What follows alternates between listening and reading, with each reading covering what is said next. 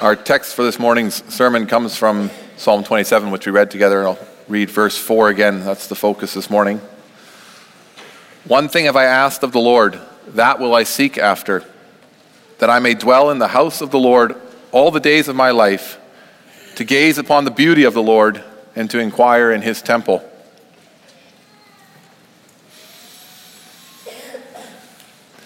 Brothers and sisters of our Lord Jesus Christ, what is your deepest desire? What do you long for?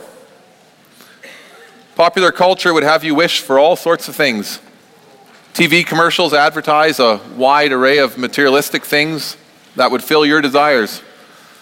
Vehicles, trips, the latest electronic device, houses, retirement. Already at a young age, children are asked this question through books and movies. Just think of stories such as Aladdin or Cinderella and other tales of genies or fairies granting a person the opportunity to wish for anything they want. So what if that story or movie was about you? If someone were to read the story of your life or watch that movie, if they were able to look from the outside in, what would your choices tell them about you? What would it reveal about what lives in your heart? What type of person you are? In today's scripture passage, we're offered the opportunity to take a look into the life of David. We're given the chance to take a sneak peek at a scene of his life. And we're able to witness the singular, most important desire of his life. And by taking a close look at David's desire, we're also able to learn a lot about what motivates him, what drives him, and what it is that lives in his heart. So our theme for this morning is that David desires to dwell in the house of the Lord. We'll see that it reminds him of God's protection, and it reminds him of God's character. Our text opens up with the amazing confession from David, where he says, "One thing have I asked of the Lord, that will I seek after, that I may dwell in the house of the Lord all the days of my life." We can sense that there's something profound in these words, something inherently beautiful. But what is it specifically that makes these words so beautiful? We know that the words sound good, but what does it actually mean, for example, to want to dwell in the house of the Lord all the days of our lives? Well, looking at our English translation is probably tempting. It's probably tempting to think that David is talking about the temple. After all, that's what he specifically says at the end of verse 4. At first glance, the text seems to suggest that David is making some type of forward-looking statement, some type of desire for the future, that he might somehow be able to experience the great temple that his son Solomon would build for God. After all, that temple would prove to be one of the most amazing structures of the ancient world. However, in this case, the English can be a bit misleading, because the word translated as temple at the end of verse 4 is a word that's also used to describe the tabernacle. In fact, all four terms that David uses to refer to God's dwelling place in verse 4 and 5 are all terms used in Scripture to describe the tabernacle. So instead of thinking of David as making some type of forward-looking statement, a desire for the future, we need to understand that David is actually talking about a present reality. When he's talking about wanting to be in the house of the Lord, he's talking about a desire to be in the tabernacle, the place where God was worshipped in David's time. Why does he desire to be there? Because the tabernacle was a place in which the presence of God was experienced in a very real way. This wasn't just some type of little makeshift shelter. Exodus 25 tells us that the tabernacle was a place that was designed by God, designed to be beautiful, designed to reflect his glory. In the chapters of 26 to 31 in Exodus, we discover that everything from the poles to the curtains to the altars to the priestly garments to the sacrifices, they all had to be done just so, because the place where God dwelt among his people was to be a place of beauty, a place that reflected the character of God. In all Israel, the one place in which you felt safe, secure, and close to God was in the tabernacle, in God's house. So David's desire to dwell with the Lord is about wanting to be in the one place where he can experience God's presence in a very real way. He is saying that he wants to be where God is. In fact, the text tells us that this is the one thing that David will seek after, to be in the presence of God. And the reason why David desires this experience is because he is completely aware of the fact that throughout his life, it is God's presence that has guided and protected him. This is evident from the opening verses of the psalm. The psalm begins with David crying out, "The Lord is my light and my salvation. Whom shall I fear? The Lord is the stronghold of my life. Of whom shall I be afraid?" David confesses that with God by his side, there's nothing that he'll be afraid of. Look at verse 2 and 3. Even if David faces enemies or armies, he says, "I will be confident." David finds confidence in God's presence. Now, perhaps you might be thinking, well, sure, it's easy for David to express confidence. After all, look at his life. This was a man whom God made king. God expanded his empire. He enjoyed military success, had a beautiful palace, had lots of money. Maybe you're thinking, if I had that life, if that was me, well, then I'd be confident too. And yet, if we actually look closely at David's life, it's clear that David was no stranger to hardship, trials, and adversity. In fact, his life was in danger many times. We can recall many of the stories. Already as a young shepherd boy, David had to face lions and bears. We know of his battle with the Philistine giant Goliath. This giant kept an entire Israelite army at bay, and yet David risked his life to go out and fight him. Then later, when he was a servant in Saul's kingdom, we read that Saul twice tried to take his life. We know that David spent years on the run, hiding from Saul in mountains and caves. He even lived among the Philistines. And this list of hardships that David faced goes on and on. After all the ones listed only occurred before he became king. In many ways, David is a man who has every reason to question God and to doubt his promises. Many times it must have seemed like God wasn't protecting him at all. Many times the dangers and challenges of life kept him far from the tabernacle, far away from the sanctuary of God, far away from that place where God's presence was felt in such a real way. And you can imagine that with all these challenges and all these hardships in his life, there's only one place he wanted to be. And he wanted to be there so badly. He wanted to be able to access the tabernacle courts, to be able to come into the presence of God. For it was God, confesses David in 1 Samuel 17, who delivered him from the lion and the bear. It was God who gave him the victory over Goliath. When you read the stories about Saul's attempts on David's life and his pursuit of David, it becomes plain to see that David knew it was God who provided him with a special measure of protection. It was God, says David in Psalm 27, verse 5, who will hide me in his shelter in the day of trouble. He will conceal me under the cover of his tent. He will lift me high upon a rock. David was not promised an easy life, nor did he get one. But he had the confidence of knowing that he was safe in the presence of God. And so that was the one place he desired to be. Now, sometimes it might seem easier to see God's presence in David's life than it is to see him in our own lives. After all, we have the advantage of reading the entirety of Scripture. We have a bird's eye view of David's life. And we can read about the amazing plan that God has for him. But I wonder, when you step back and looked at your life, what do you see? Without having the benefit of this external vantage point, are you able to see the constant presence of God in your life? Do you see his plan? The reality is that sometimes it can be incredibly difficult, particularly when you're in the moment. We might not see enemies and armies and war coming up against us, but we all face challenges. When the bills are piling up, when your relationship with your wife or your kids is under stress, when you face uncertainty about whether or not the treatments will be effective, then it's hard sometimes to say, I will be confident. But remember that Psalm 27 is not just about David wanting to seek God's presence when times are good. In fact, the second half of the psalm gives us a glimpse into David's life during a period of hardship, a time when he's pleading with God, struggling to see his presence. He cries out about it in verse 7 to 12. Be merciful to me. Do not hide your face from me. Do not turn your servant away.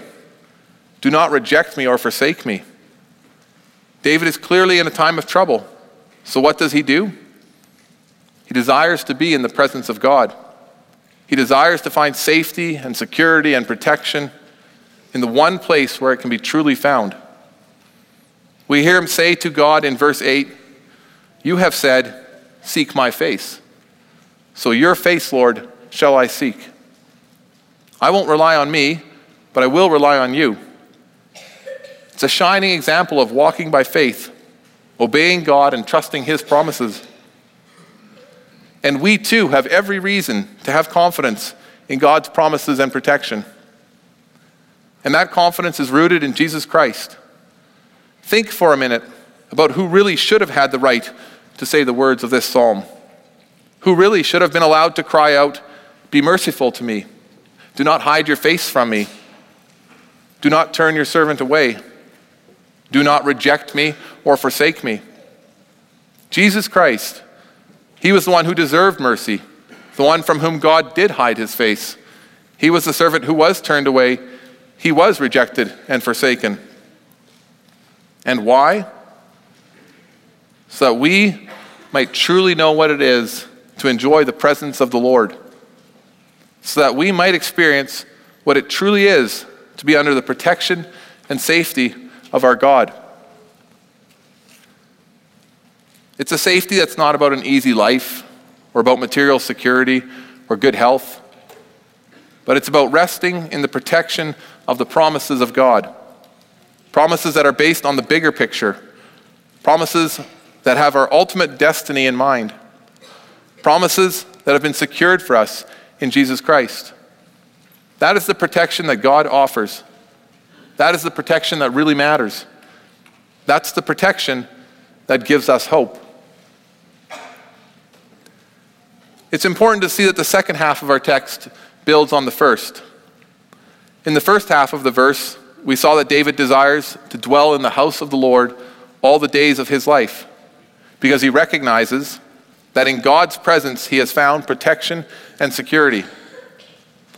And the faithfulness and protection of God, which David confesses in the first half of verse 4, compels him to say in the second half that he desires to gaze upon the beauty of the Lord.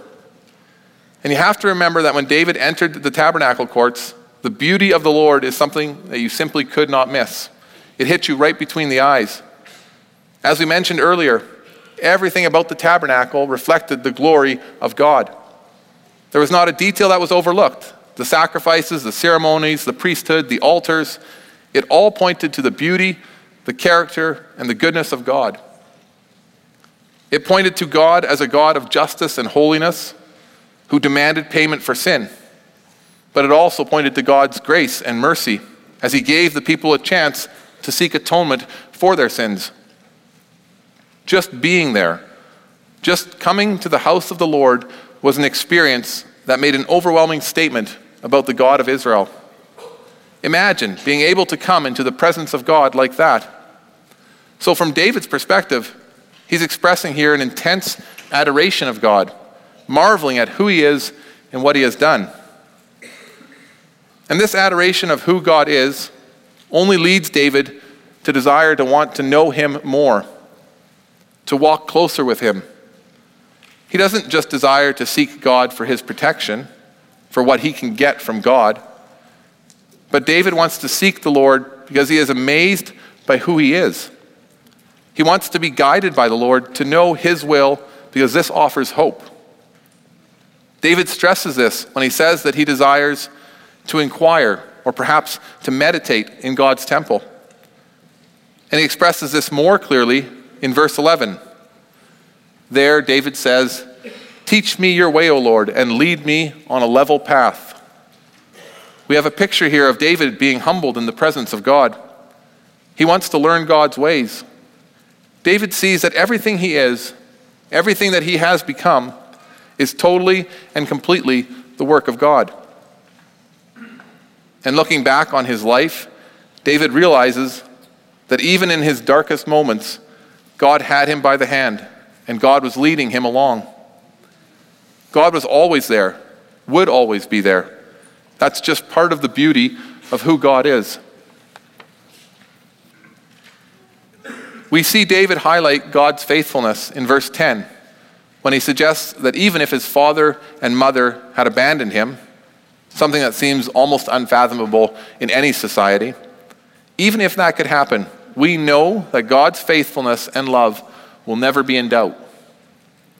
We can't even begin to wrap our minds around the depth of God's love, his faithfulness, his commitment.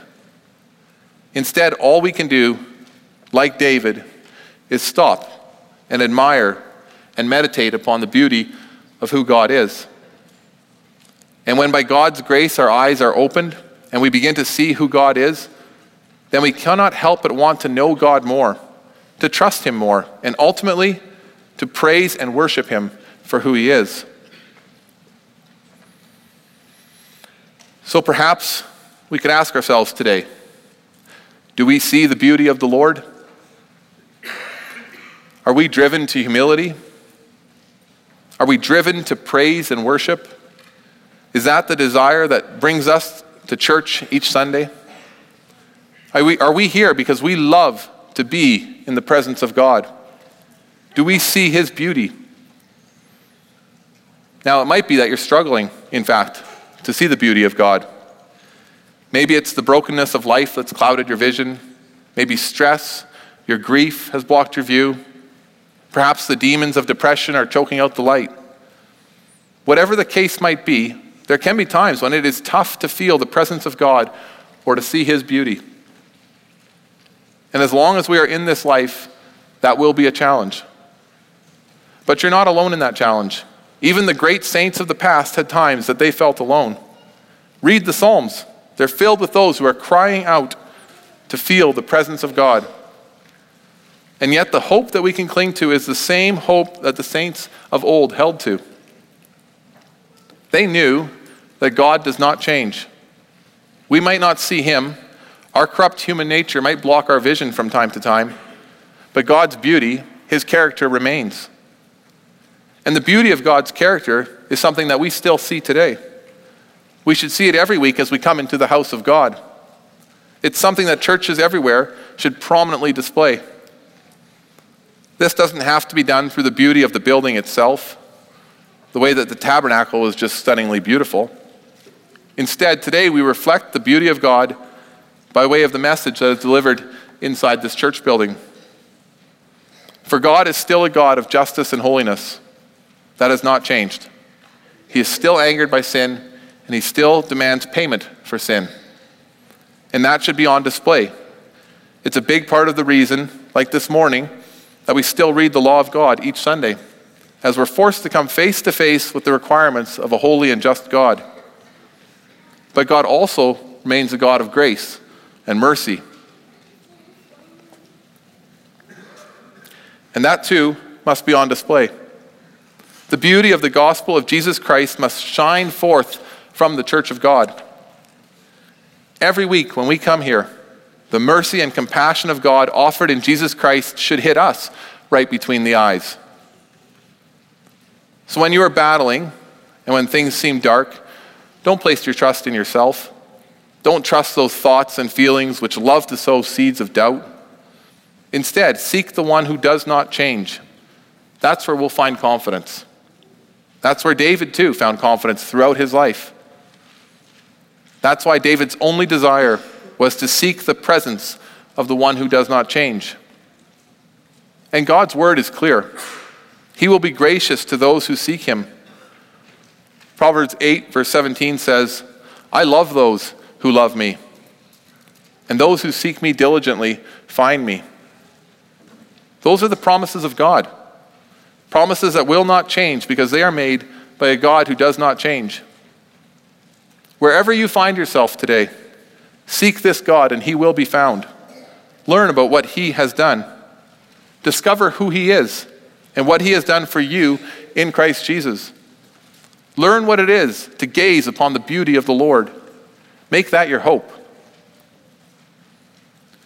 And that doesn't mean all your problems in life will suddenly disappear. It may be that God leads us down a road where we have many challenges, that we struggle to see his presence. And yet it all comes back to the fact that our hope is not based in our confidence in ourselves, but it's based on God, on his promises, and what he has done for us in Christ Jesus. God does not promise health, wealth, and prosperity. But this is what he does promise.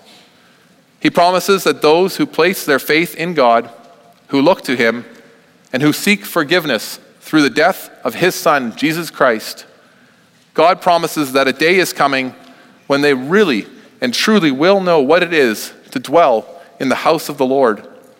One day we will know in the most complete way what it is to gaze upon the beauty of the Lord, to live together with our God, and to experience life in his presence.